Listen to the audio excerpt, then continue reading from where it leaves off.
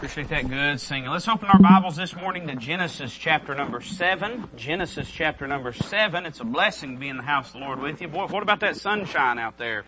What a blessing that is. Amen. The message I'm going to preach this morning, I had prepared a couple weeks ago. God never gave me liberty to preach it. And I think I figured out why, because I'm going to preach on the flood this morning. And, I think maybe you just couldn't bear it while there's still storm clouds in the sky. And I started to wonder last night. I don't know if you got any rain out your way, but we got quite a bit out our way. But now that the sun's come out, I can preach this message. Hopefully it won't scare you too bad. Amen. Genesis chapter number 7. We're going to read the entirety of this chapter. And it's not very long. There's 24 verses in it.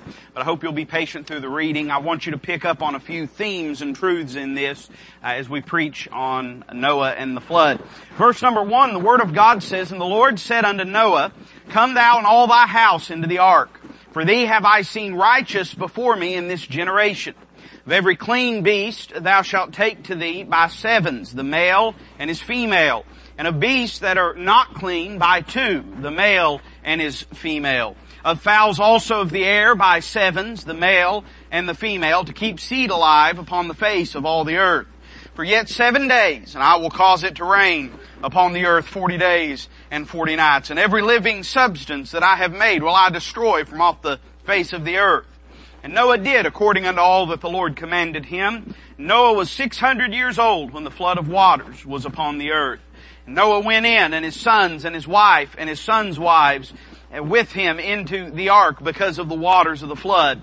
Of clean beasts and of beasts that are not clean, and of fowls and of everything that creepeth upon the earth, there went in 2 and 2 unto Noah into the ark, the male and the female, as God had commanded Noah.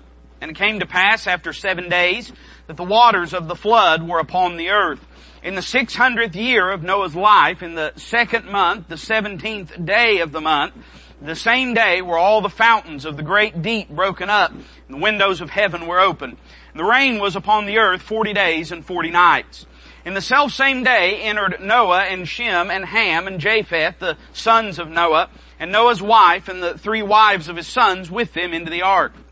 They and every beast after his kind, and all the cattle after their kind, and every creeping thing that creepeth upon the earth after his kind, and every fowl after his kind, every bird of every sort.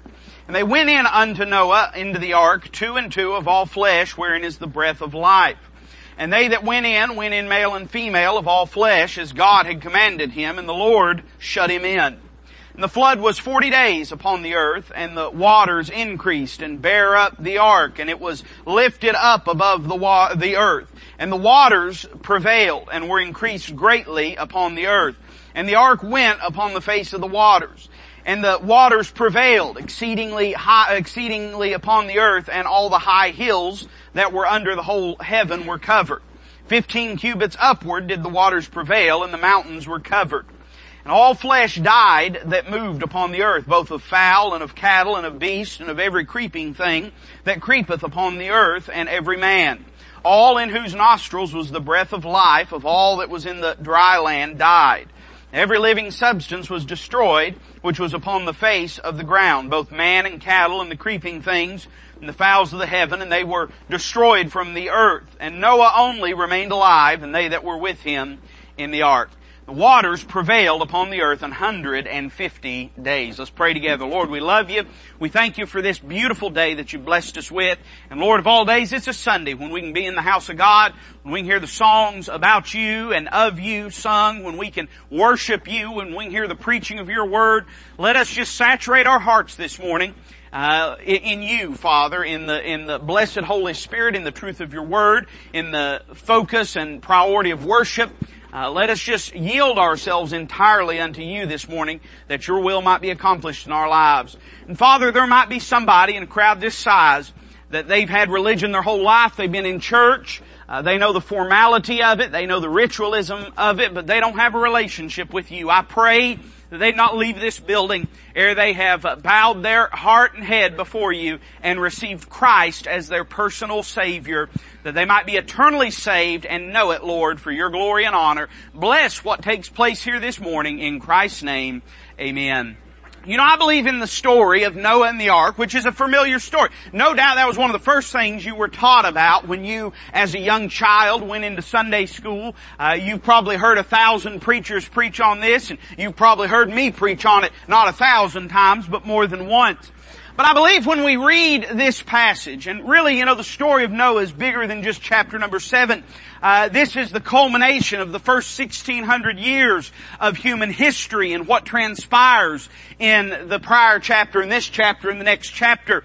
God has created man, and man has corrupted himself, and then God rescues and redeems man from that corruption, and God gives him a new life and a new world to walk around in. You know, when I hear it said that way, it sort of reminds me about what the Lord did when He saved you and me.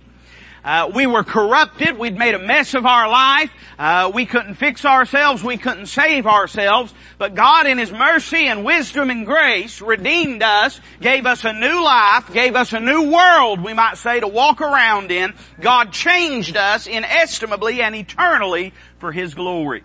And when we read these chapters, I cannot help but see what is an analogy, what is a direct link between what happened in Noah's day and what exists in our day. And we might say in a broader sense, what is the situation of the human condition. In other words, I think when we read this, we find some truths that apply to just how human beings are. The situation they're in, where they stand with their God that has created them.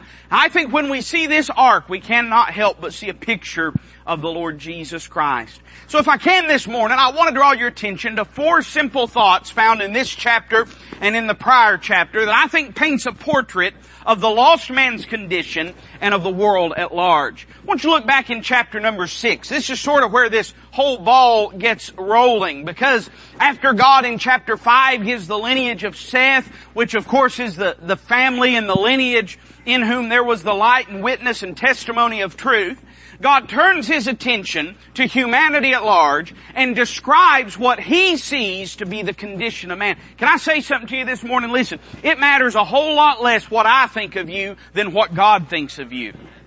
It matters a whole lot less what society will permit and condone and legislate and legalize and applaud than what God thinks about us. And can I just make a simple statement very quickly? The world, society may be awful proud of itself right now, but there has probably not been a time between this chapter and now in which we have been more displeasing to God as a society. The mantra and message of today is self-aggrandizement, self-glorification, man. You see it embodied. I gotta be careful. I don't want to get off the rails here, but you see it embodied in all these award shows. I don't know why anyone cares about award shows. I'll be honest with you. I love you, but if they was giving you an Oscar, I wouldn't show up for it. And, but they'll have these Emmys and Grammys and Oscars and all these things, and what a case study it is in the depraved condition of man. You got a bunch of people, got more money than most small nations, that get together and complain about you and I for having too much money. And people that get together that don't produce anything of any benefit or worth or value in society, that get together and tell each other how wonderful they are. If that ain't a picture of man in his lost condition, self-congratulating himself, congratulating each other, talking about how great and glorious and grand we all are, meanwhile everything's in the toilet, I don't know what is a clear picture of the human condition. And so I think when we begin this passage, we have a description of what God saw when He looked at the world. Let me say, number one, I want to draw your attention to the society of Noah's day. Look at verse number 5. God makes 3 definitive statements about the world that Noah was living in. Notice verse 5. The Bible says, "And God saw that the wickedness of man was great in the earth, and that every imagination of the thoughts of his heart was only evil continually." Again, let me underscore those first 3 words. And God saw. The rest of the world thought they was doing all right, but when God saw the world, He saw that, number 1, man is degenerate. And let me say it this way. They are degenerate, and you can see that by their actions. God looked down at a world that thought they were okay, but everything that they did was walking in contravention, direct contravention to what He had revealed to be true and right and righteous and holy. And though man thought he was okay, when compared to God's standard of righteousness, man was degenerate. We've gotten a habit today, even as Bible-believing Christians, of thinking, and I don't know that we out and out say this, but we sort of allow the barometer of what we believe to be socially acceptable to be dictated by what society believes to be socially acceptable. Can I give you just a small illustration? Man, back 2, 3, 4 weeks ago, I don't know, there's like 10 years of news wrapped up in a week anymore, so it's hard to keep track of what's going on. But the governor of Virginia made some statements about infanticide. And he said that if a baby is born alive, what should happen is then that baby should be made comfortable. By the way, can I just stop here and say this? They voted down even wanting to make the baby comfortable. They voted down even wanting to give that baby any kind of care whatsoever. They voted down transporting that baby from an abortion center to a hospital where that baby can get help. We're appalled that he said that baby ought to be made comfortable before it's killed. I'm telling you, there's people passing laws that say they don't even want the baby to be made comfortable. He said we need to make the baby comfortable, and then a conversation needs to ensue between the doctor and the mother, and they need to decide what to do with this baby. And what he means is whether to murder that child or whether to not murder that child. And there was a collective gasp from the world, it seemed, at this thought. But can I say something to you? You know why we are in this mess? Because 40 years ago, when they were preaching safe, legal, and rare, and only in the cases of rape and incest, God's people, Bible-believing people, were willing to give them a pass and say, well, in those circumstances, maybe it's okay. Let me tell you something. It was wicked. It was out of hell back then. It was murder then, and it's murder today. But we have let the world set the barometer of what we consider to be okay. If society says it's acceptable, we say, well, maybe it's not so bad. And every time society steps over that boundary, we get faux outraged at the thought that they would dare do that, when the fact is we should have been legitimately outraged for the past 40, 50 years. I'm just telling you that we look at society sometimes, even as Christians, we allow society, but God looks at it and He says, man, that's wicked. That is wicked. The Bible says when God looked at the earth in this day, and I would even go so far as to say that there probably are worse things going on today than there were in that day, but He looked at it and He said that the wickedness of man is great in the earth, and that every imagination of the thoughts of his heart was only evil continually. When He looked at man's actions, He saw they were degenerate. Look at verse number 6. The Bible says, and it repented the Lord that He had made man on the earth, and it grieved Him at His heart. And the Lord said, I will destroy man whom I have created from the face of the earth, both man and beast and the creeping thing and the fowls of the air, for it repenteth me that I have made them. 2 different times there, the Bible uses an interesting word to describe God's heart condition, and it says He repenteth Him. Now, listen, you and I, when we think of the word repentance, we think of the idea of a direct turnabout and change of our desires and wishes and aspirations. When we say something repents us, what we're saying is, I was wrong, but I want to be right. But God is never wrong. God is always right. And so what it means is this, that it grieved, and it says it plainly in the text, it grieved God.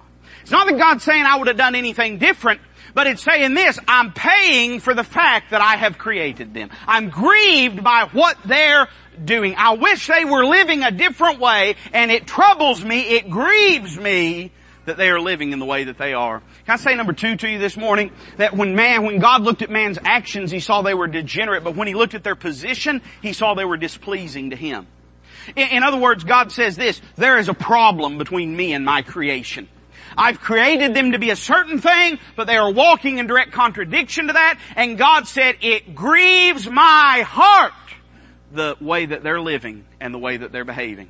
You know the biggest problem that a lost man has? The biggest problem that a lost man has is not that he does unrighteously. It's not that he does wickedly. It's not that he displeases the people around him. It's not that he's a social pariah, and all those things may be true. But you know, when you get to the very, very core of why a lost man is lost because he is at direct odds with his Creator. It does not matter how moral a man tries to be, until his sins have been dealt with, he is an enemy of God. There is enmity between him and God. He is at odds with him. There must be a reconciliation that takes place. There's a lot of people walking around in the world today think they're alright because they was raised in a Christian home, think they're alright because they're good people, think they're alright because they're good kids, think they're alright because they go to church, think they're alright because they try to do the right thing, live by the golden rule, but none of that addresses the enmity that exists between the lost man and God. There has to be something done about that nature. I see in this passage that when God looked at their position, they were displeasing Him. God was displeased. The world may congratulate themselves, but God is disgusted by the way that the world is living. He's not surprised by it, but He's disgusted. He's displeased at the condition of the world. But then look at verse 11.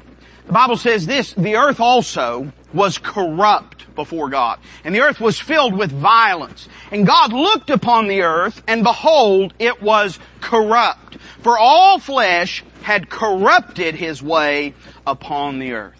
I think it's interesting if the Holy Ghost uses the term corrupt 3 times right in a row. Because when we talk about something that is corrupt, we're talking about something that at one time was pure, but now has been tainted and is intrinsically wrong and bad. The problem is not what's around it, the problem is what's within it. I'll share a little illustration with you about some things that our family has been going through. You know, my father-in-law has been going through this liver transplant process, and I appreciate so much the prayers of God's people. We need prayers. He needs prayers. I believe the effectual fervent prayer of a righteous man availeth much. But they tried, I don't know, they tried to put, I believe, 2 different livers in, but couldn't, because they were not viable. And they finally put a liver in. And they've been struggling to get all of everything stabilized and normal and everything. And he wound up with an infection, and they thought, man, that's weird. Where did that come from? And they found out that very likely this infection was inside the liver itself. And so you could treat all of the outside, but you couldn't do anything about the fact that the liver itself was corrupt. They could go in and debride the wound. They could go in and put a wound vac on it. They could go in and try to clean out all the infection. But the liver itself on the inside had an infection. So it didn't matter what you did, that liver itself, though it was helping in some ways because it was trying to filter the blood, it was also the very source of the infection that was giving him problems. You know, that's a lot how man's situation is. Man's nature is depraved. When God looked at man's disposition, He saw depravity. The problem is this, it's not that we are good people living in a wicked world. It is that we are wicked people living in a world that we are causing wickedness to dwell in. In other words, there is this concept and idea in secular humanism that all the world's problems are without. And that, by the way, informs a lot of this socialism garbage that you see being preached, is the idea that, well, man's basically good on the inside, so if his life isn't good, it's because somebody must have oppressed him from the outside. And if we just get the government to come in and get rid of all those oppressors, what really winds up happening is the government becomes the ultimate oppressor. But the idea is if we can just change man's environment, man's circumstances, that's why we pour money endlessly into a broken school system. That's why we try to build and budget, and we do everything we can to subsidize and prop up, because the idea is we're okay, it's just our environment. But the fact is our environment is as broken as it is because we ourselves are broken. And except something changed. When God looked at man, He said, I created them in perfection. I put them in a garden. I put them in a perfect environment. They had everything they needed, but they chose to do the wrong thing. And it corrupted their way. The Bible says that by Adam, death entered into the world. In other words, man's nature was corrupted because of Adam's choice to sin. And now it's nascent, it's inherent, it's intrinsic within the condition of man. It don't matter how good you try to be. At the end of the day, a lost person will always have more of a drive to do wrong than to do good. Even a saved person will still have the drive to do wrong, but then at least we have the drive to do right through the Spirit of God in our hearts. But a lost man, no matter how moral he can be, will always be spiritually dead until he's raised from the grave of his sins. I see the society that Noah lived in. Look over in chapter number 7. I see the sentence that God gave to this society. I told you I wanted to read through the entirety of chapter 7 because I wanted you to pick up on this theme. There is a phrase that is used 3 times, and it sums up what God said about what He was going to do to this world. God said He was going to destroy the world. Peter says it this way, that God spared not the old world, but that He preserved Noah. He rescued Noah. He protected Noah. But God looked at the world and He said, I cannot permit this to go on. I am done. My Spirit will no longer strive with man. I must judge the world. Now here's the thing. Part of the problem in our society today is we have lost our fear of the judgment of God. We liken the judgment of God to the excommunication of a church, and we think, well, that just means I'll kind of be in bad with God, and I won't be in good favor, but God will treat me like a black sheep. No, listen, friend, the judgment of God upon a lost person's life is the most severe, destructive, damning thing that could ever be gone through by a person. There is no more severe punishment than the judgment of God. And I think we have this illustrated. I want you to notice verse number 18. 3 times the Bible says this, that the waters prevailed. Now remember, these waters are the judgment of God on society. And 3 different times God's judgment washed over mankind and brought judgment to him. Look at verse number 18. I want you to notice there's 3 important truths we learn about the judgment of God. The Bible says, and the waters prevailed and were increased greatly upon the earth, and the ark went upon the face of the waters. Now, we've seen a lot of water around East Tennessee lately. And one of the things that is fascinating, there's 2 things that fascinate me anytime there's any kind of flood. And I've got this little drainage ditch in front of my house. If it kept raining like that, I was going to sell my house. I was going to say it's creek front. Amen? Because that drainage ditch it kept getting bigger and bigger and bigger and bigger and bigger. But there's 2 things that I don't know why, you ask yourself the same things over and over again. You ever drive and you say something dumb to yourself and think, well, I'm glad nobody heard that. I was pulling out of my driveway, I looked over and I see what is a small river that you could almost kayak down, coming down my yard. And I thought to myself, the first thing I thought is, man, where's it all coming from? Where's it all coming from? And then I thought, well, dummy, from the sky. But then I thought this question, where's it all going? But sooner or later, you can drive through Powell when it rains like that, man. It's all like lakefront. But sooner or later, the waters, they begin to abate. Sooner or later, they don't prevail forever. Sooner or later, they begin to abate. But here the Bible says the waters, they prevail. There was nothing that escaped the judgment of God. And it's a reminder to me that you cannot, listen carefully, outlive God's judgment. We see the destruction of it. You cannot outlive God's judgment. No one is bigger, no one is badder, no one is better than the judgment of God. There are people in the world today that aren't used to this concept. They've been used to buying and selling people and problems just at their whim. They have no concept of the idea of consequences and life and reality. Let me tell you, one of the greatest things you can do for your kids is teach them that life is an exercise in consequences. There are consequences, whether you like it or not. But we have an entire generation of young people that is growing up being shielded and being protected from the consequences of life, and consequently, we've raised a generation of people that think they're never going to have to reckon with God. But the fact is, sooner or later, the waters will prevail. Your heart will quit beating, your lungs will quit breathing, your brain will quit firing off synapses, you will leave this life, go into the next. You cannot outlive the judgment of God. You are, when that day comes, you will be overcome by it. You cannot outlive it. Let me give you a second truth. Look at verse 19. The Bible says, and the waters prevailed, but now there's a qualifier. The waters prevailed, or a modifier, exceedingly upon the earth. And all the high hills that were under the whole heaven were covered. 15 cubits upward did the waters prevail, and the mountains were covered. We see the destruction of God's judgment in verse 18. You can't outlive it. But notice number 2, the domain of God's judgment. And I put it this way, you can't outrun it. You can't outrun it. The Bible says that the waters prevail. What's the first thing that you do if flood waters start coming? You seek higher ground. I got news for you. For the lost person that won't go to that rock that's higher than I.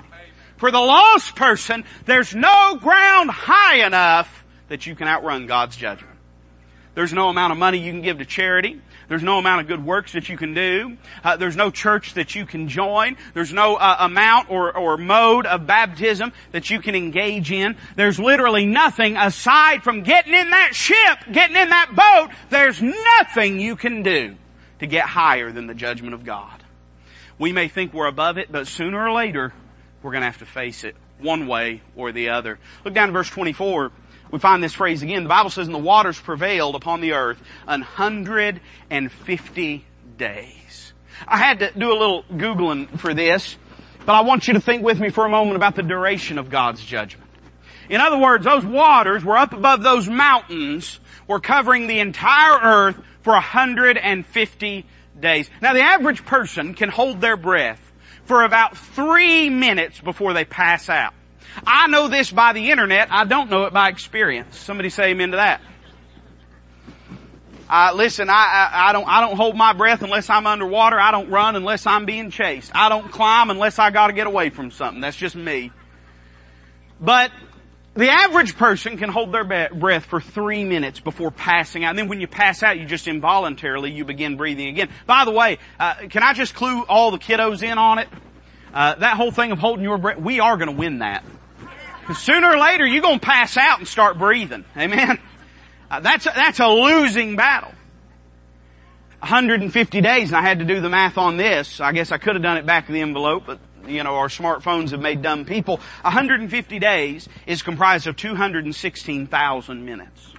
So in other words, the longest that a person could hold their breath before they pass out and begin spontaneously, begin unconsciously breathing, the longest they can do it is 1/72,000th of the amount of time that those waters prevail.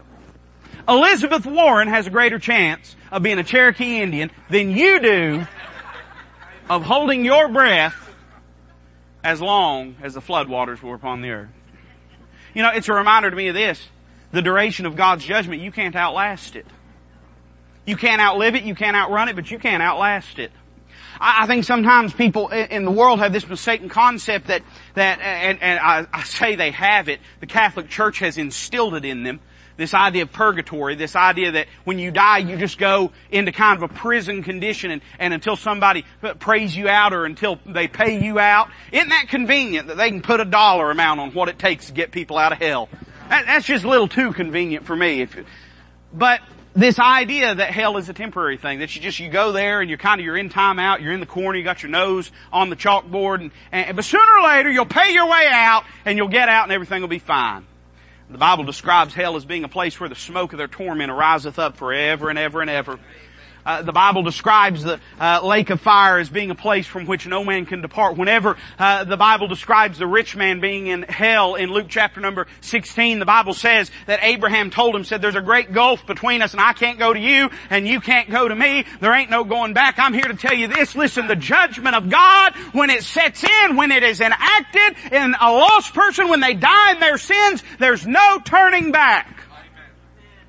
When a lost person dies in their sins, it is too late. As long as they draw a breath, as long as they have a thought, there's hope. But the moment that they leave this world, go from this existence to an existence in hell, into eternity, there is no hope anymore. You can't outlast it. You can't outlast it. Look in chapter number 6, though. There is good news. I see the society in Noah's day. I see the sentence of that society in Noah's day. Thank God that God had a plan. God always has a plan, man. You and I might not have a plan, but God has a plan. And God's plan revolved around a ship. It revolved around a boat, around a vessel. God commanded Noah to build an ark. Look back in verse number 13. We'll read down to the end of the chapter because I want to say a few things about this boat, this ark, this ship. The Bible says in verse 13, and God said unto Noah, the end of all flesh is come before me. For the earth is filled with violence through them. And behold, I will destroy them with the earth. Make thee an ark of gopher wood. Rooms shalt thou make in the ark, and shalt pitch it within and without with pitch. This is the fashion which thou shalt make it of. The length of the ark shall be 300 cubits, the breadth of it 50 cubits, and the height of it 30 cubits. A window shalt thou make to the ark, and in a cubit shalt thou finish it above, and the door of the ark shalt thou set in the side thereof. With lower, second, and third stories shalt thou make it. Behold, I, even I, do bring a flood of waters upon the earth to destroy all flesh wherein is the breath of life from under heaven. And everything that is in the earth shall die. But with thee will I establish my covenant. And thou shalt come into the ark, thou and thy sons and thy wife and thy sons' wives with thee. And of every living thing of all flesh, 2 of every sort shalt thou bring into the ark to keep them alive with thee. They shall be male and female, of fowls after their kind, of cattle after their kind, of every creeping thing of the earth after his kind. 2 of every sort shall come unto thee to keep them alive. And take thou unto thee of all food that is eaten, and thou shalt gather it to thee, and it shall be food for thee and for them. Thus did Noah according to all that God commanded him, so did he. So, God's gonna send flood waters upon the earth. He's gonna destroy every living thing that breathes with the nostrils. But before he does, the Bible says that he tells a man named Noah, Noah, build an ark for you and your family. I'm going to rescue humanity. I'm going to rescue my creation through this ark. I want you to notice a few things about it, but before we even get into it, can I just say that the only hope Noah had of escaping the judgment waters of God was this ark. And this ark is a picture of the Lord Jesus Christ. The only hope that a lost person has of escaping God's judgment waters is in the person of the Lord Jesus Christ. I think when we look at this ark, we find a few things that remind us of the Lord Jesus. Number one, let me say it was supernatural. You say, preacher, what do you mean it was supernatural? Does that mean it was a ghost ship, that it was a spirit, that it was transcendental, that it was not material? No, what I mean is this. Number one, it was designed by God. God didn't say, Noah, why don't you pick you out some vessel that you think will make it through these flood waters? God didn't say, Noah, it don't really matter to me how you get there. Whatever's comfortable for you. If you want to go buy you a Bayliner or a John boat or whatever interests you, if maybe you want a submarine, I don't care. But Noah, just whatever is interesting to you, whatever's comfortable for you, whatever makes you feel comfortable, that's what I want you to get. No, God said, listen, Noah, if you want to make it through these flood waters, there is one boat that can get you through. This is how to build it. Can I remind you of this? Listen, we live in a world today of buffet-style spirituality. I used to say buffet-style Christianity. I guess that is true even about church people. But I'm talking about the world at large, buffet-style spirituality. How many times you hear people say this, well, I'm not religious, but I'm spiritual. You know what that means? That means they ain't got enough sense about religion to say anything about it, so they just say, well, I'm spiritual. They don't want anyone asking them to quote a catechism. So they say, well, I'm not religious, I'm just spiritual. The reason is because spiritual, unless it's in the context of scriptural truth, don't mean nothing. It could mean anything. Everybody could say that they're spiritual. Listen, those cats at the golf course this morning laying out of church, they're spiritual in their mind. Those folks up there, I don't know if they're at the lake yet, but it's 70 degrees. I promise you there's somebody up there. They're spiritual in their own way. What they want, listen, they want the idea, but they don't want the framework. They don't want the truth of it. They want the testimony, but they don't want the truth of it. And so there's people say, well, I'm not religious, but I'm spiritual. And in this day of buffet-style spirituality, quote unquote, people say you can get there any way that you want. But I got news for you. There's only one boat that's going to make it through God's judgment waters. And it's the one that God picked out. It's the one that God said was pleasing. It's the one that God honored. It's the one that God certified when a voice spake from heaven and said, this is my beloved Son in whom I am well pleased. Hear ye him. Hear ye him. It was designed by God. It was perfectly pleasing to God. Everything about this ark, if Noah built it just the way that God said, and I expect he did, everything about it was exactly what God wanted it to be. And the same thing is true about the Lord Jesus Christ. Everything about him was exactly what God wanted and needed in a person. He lived a perfect, sinless life. It was designed by God and it was distinguished by God. It was God's chosen vessel. So that's what I mean when I say it was supernatural. This wasn't Noah's boat. This was God's boat. You better get on God's boat if you want to get through the judgment waters. But let me say number two, it reminds me of Jesus because it was sealed. Now you say, preacher, what do you mean by sealed? Well, God had told Noah back in chapter number 6, first thing when he's talking about this ark in verse 14, he says, make thee an ark of gopher wood. Room shalt thou make in the ark. Boy, I'm glad he made room in the ark, aren't you? And he says, and shalt pitch it within and without with pitch. Now, that word pitch, it's an Old Testament word, and it basically means mud. That's really what it means. It means mud. In the strictest sense, the word, it's a kafar, it means covering. This is the same word that's used whenever another ark was built by a woman named Jochebed for a little boy Moses. When she pitched that ark within and without so that the waters of the Nile River could not get in. But you know, there's another time that this word pitch, covering, is used. The Bible says in the Old Testament that once a year the high priest was tasked with making an atonement for the people. He would give a sacrifice and he would go into the Holy of Holies and go into the mercy seat, and he would take the blood from that sacrifice, and it would be a covering on the mercy seat. The Bible says it would cover the sins of the people for another year. And the same word used for pitch is used there, covering, kafar. It has the idea of atonement. And it reminds me, listen carefully, of the blood of the Lord Jesus Christ. This pitch reminds me, because of the material of the ceiling, it reminds me of Jesus and His blood. Only the blood of Jesus can address your sins.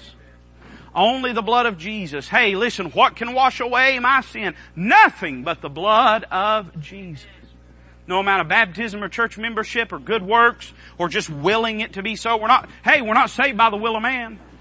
No amount of just willing it so. It takes the blood of the Lord Jesus. Now you might say, preacher, what does that mean? How do I get that blood in and on my life? Well, it's very simple. You ask the Lord Jesus Christ to forgive you for your sins based upon what He did when He shed His blood. You take all your sins and you say, Lord, let me just put those right under your blood and allow your blood to make the payment for my sins. It's through faith in that blood. I think it's a picture of the Lord Jesus' blood in the material of the ceiling, but also in the manner of the ceiling. The Bible says this, that He was to seal it within and without.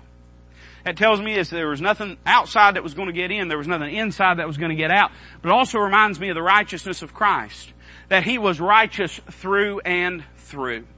One day there was a young ruler came to the Lord Jesus and asked Him a question a lot of people ask, said, Master, what must I do? He says, good Master, what must I do to inherit eternal life? And so the Lord gives him the answer.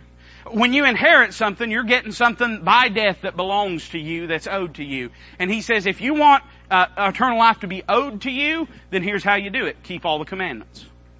And the young man lied to the Lord Jesus. I don't know if he meant to lie or if he believed what he said, but he said this. He said, all these have I kept from my youth up. Now nobody's done that, but evidently in his heart and mind, he thought that he had done that. But you know, before the Lord Jesus ever even went down that road, when the man came to him and said, good Master, what must I do to inherit eternal life? Before he ever even went down that road, the Lord Jesus said, why callest thou me good? There's none good save God, that's one. There's none save, that's God. He's the only one. What He was establishing was this. He was getting that young man to admit before they even went down the road that he wasn't good, that he wasn't righteous, that he wasn't okay. But now the Lord Jesus could say that. You know why? Because He is God. He is good. The Bible says 3 ways about the Lord Jesus that He was sinless, that He knew no sin, He did no sin, and in Him was no sin. In other words, He had no external sin of His actions. He had no intellectual sins of His mind. He had no inherent sins of a sin nature. He was wholly separate from sinners. That's the reason He's the only boat that can get you in. Every other boat's got leaks in it. I don't care who it is. I don't care what religious leader it is. I don't care if it's Buddha. I don't care if it's Muhammad. I don't care if it's Mary Baker Eddy. I don't care if it's, I don't know, there's a bunch more. Martha Stewart, is that one? I don't care who it is. I don't care if it's Oprah. Somebody say amen there. They all got holes in them. Including your preacher, your pastor, your church. We all got holes in us. There's only one that's sealed within and without. And that's the Lord Jesus. So I think He reminds me because it was sealed. Then He reminds me of the Lord Jesus because this boat was sufficient. This boat had to do 2 things. Number 1, it had to hold the faithful. It had to hold those that were willing to come in to it for protection. I put it this way. This boat was not designed for everybody because not everybody will be saved. Now stay with me. But it was designed for anybody because anybody could be saved. Now I want to be careful with what I'm saying there. Listen, I know Christ tasted death for every man. If every man on the earth decided, every man, woman, and child, they want to turn to Christ in salvation, He's righteous enough, He's powerful enough, He's glorious enough that He could save every one of them. And the fact is, anybody could have gone on this boat, but I don't think everybody was going to get on that boat. And I recognize this truth that God can save absolutely anybody. Not everybody's going to be saved. Not everybody's going to turn to the Lord. Not everybody's going to bow their will before His. Not everybody's going to call on the Lord and be saved. But I'm thankful that anybody can be. You say, preacher, could they have fit everybody on earth in that ark? Nope, but they could fit you and me. And as long as you think of salvation as a everybody else thing, you ain't never going to get in the boat. But until you get your eyes off everybody else and say, what about me? Where am I going to be when the rain starts to fall? Where am I going to be when the waters start to rise? You know what you'll find? There's room in the ark for you. It could hold the faithful, but then number two, it could hold the future. In fact, the ark was able to preserve man in creation for the future. God saves us, and He doesn't just save us temporarily, He saves us eternally. He saves us eternally. He gives us a new life. He don't just wipe away our old life, He gives us a new life. Hey, listen, don't you imagine when they reckoned time from that point forward, when they talked about life? Don't you know, today when we use calendar dates and terminology, we'll say it is March 10th, 2019. 2019 what? 2019 from when? The secularists want to say that means, you know, before the common era or whatever. But for years and years and years, we've always said and known it to be 2019 AD, Anno Domini, in the year of our Lord. In other words, we reckon our calendar back to when Jesus walked on earth. That's what we reckon our calendar back to. They're trying to change all that and trying to sanitize and bleach away any Christian ideals and principles from common language and vernacular today. But you and I, we know that's why we say 2000 and they say, well, it's before the common era and after the common era. Hey, what made it the common era except that Jesus walked amongst men? They're still reckoning back to that time. Don't you imagine in these days, in the years that followed the flood, that when they talked about their time, their date, their calendar, they probably said, you know, it's been this many years since what? Since the flood. It's been this many years since the flood. By the way, I think there's a truth there about Melchizedek. When Melchizedek comes to Abraham and it says that he had no beginning. Now you can believe anything you want about this, but I think Melchizedek was probably Seth. And I think it probably says he had no beginning, not only because no lineage is recorded for him, but because his beginning began before time began in their mind. He lived through the flood. Or not Seth, but Shem. He lived through the flood. In other words, time would have began at that point. There was two kinds of life. There was the old life that had been done away with, and there was the new life they were walking in. Aren't you glad when God saves you, He don't just get rid of your old life, He gives you a new life. A new life. So this ship, it reminds me of the Lord Jesus. Then I want you to notice the salvation that Noah experienced. And we're going to be very quick with these next few thoughts. I want you to consider what this ark meant. What it did for Noah. What he experienced in getting on this ark and what he benefited from it. I can tell you this, if Jesus can't help you, and I know He can, but if Jesus couldn't help you, I wouldn't preach Him to you. Let me say that again. If Jesus couldn't help you, I wouldn't preach Him to you. The only reason I'm up here this morning is because I know Jesus can save you, He can change you, He can help you. I know that He can. He's done it in my life. And so let's look at what God did for Noah through this ark. Think with me about four things very quickly. Number one, think about the privilege of the ark. I don't know how many people were walking the earth this day, but I know that 8 of them, and only 8 of them, got on the ark. Wonder what they did to make God let them on that ark. Now, I would go this far to say this, that I believe God would have probably let anyone on that ark that had a desire to get on that ark. But nobody else had a desire. But the Bible makes an interesting statement about Noah. Whenever Noah gets on the ark, the Lord says this, "For thee have I seen righteous before me in this generation." So in other words, did Noah get on the ark because he was a good man? I don't believe so. I do believe it was because of his righteousness, but here's the next question. Why was he righteous? In a world that wasn't righteous, why was Noah righteous? Now somebody's going to say, well, preacher, it's because he lived right. The Bible says that Noah was a just man and perfect in his generation, and Noah walked with God. That's why God let him on the boat. I think you're still missing it. There's another statement made about Noah. It's true he was a just man. It's true he was perfect in his generations. It's true he walked with God. It's true he was righteous in the eyes of God. But before any of that was true, the Bible says this about Noah. Noah found grace in the eyes of the Lord. Now you say, well, preacher, are you saying that he got on the boat because he was a good man? I'm saying he wouldn't have been a good man without the grace of God. The only thing that made Noah what Noah was that God had shown grace to him. Can I say this? If you're going to get on that ark, you're going to have to get in by grace. It's the ark of His grace. Grace is the only way to get in that ark. You can't get in by your good works. You can't get in by your righteousness. Only by the grace of God. If you're still, listen, the difference between a man trying to work his way to heaven and a man going there by faith in the Lord Jesus is the difference between somebody riding in the ark and somebody on the outside doggy paddling. You can do everything you can, but sooner or later, your unrighteousness is going to overtake you, and you still can't even address your lost condition. At the end of the day, the only way is to get in the ark, and the only way to get in the ark is by grace. Not by good works, not by righteousness, but by faith in the Lord Jesus Christ. Think with me about the protection of the ark. The ark would have been no good if it couldn't have protected them inside, but the Bible says that throughout that entire time, they were about a year on the ark in totality. There's a lot of things in that ark. There was a lot of things. There was all kinds of birds. There was all kinds of animals. There was 8 people. There was all kinds of food that was on it. But one thing we never have recorded one time is a raindrop. Is a single leak anywhere. One thing that never got in was the judgment waters of God. Can I just tell you this? If you'll put your faith in the Lord Jesus Christ, He'll save you. He'll save you completely. He'll save you thoroughly. He'll save you to the uttermost. You'll never again have to worry about the judgment waters of God. And then I noticed the presence in the ark. Look at the first verse of chapter number 7. The Lord said unto Noah, Come thou and all thy house into the ark. Now you've heard this, but can I just remind you that God didn't say go in. God said come in. You know why? Because the Lord was already in that ark. The Lord was already in there. You say, boy, that must have been miserable for that year living in that ark. Oh, I think he had pretty good company.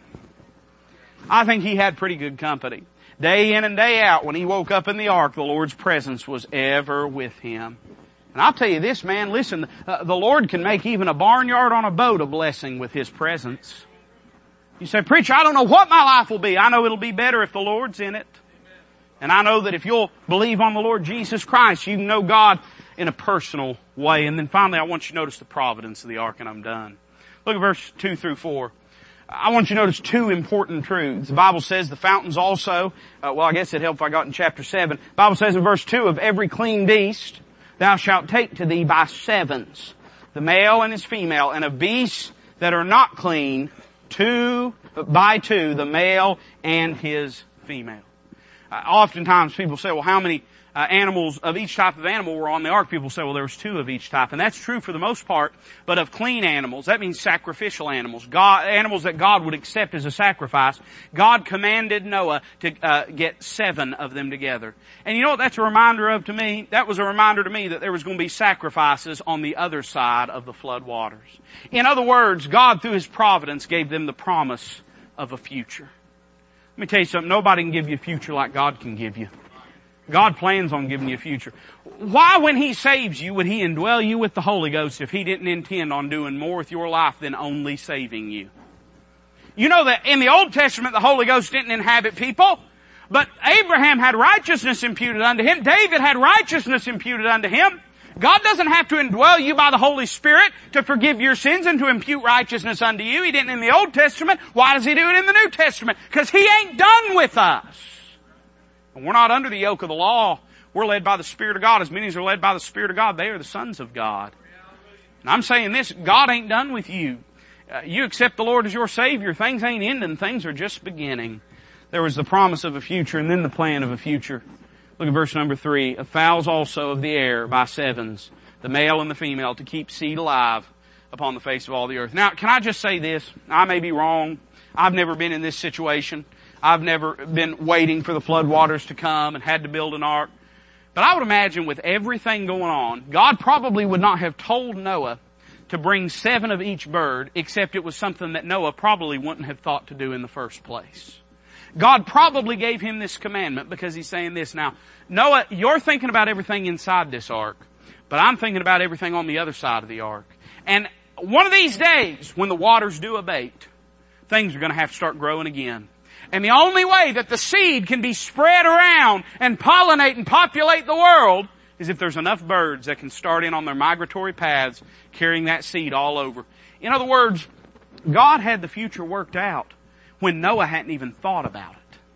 Noah didn't have a plan for the future. He wasn't thinking no further than the ark. You know, I found this to be true. When I received the Lord as my Savior, I would have never imagined what life was going to hold for me. I didn't plan all this, man. I had no clue who I was going to marry, what I was going to do for a living and for my life. I had no idea how many kids I didn't have all that stuff planned out.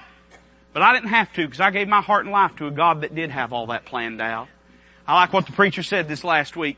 The decision that I made when I got born again was the last decision that I'll ever have to make. He's my master. He's the one that's guiding me, directing me, coordinating me, administrating my life. I made that decision for me on December 1st, 1997 to accept Christ as my Savior. It was the last decision I ever have to make. I've made a few of them along the way and made a mess of my life, but I don't have to make those decisions. He's got it figured out.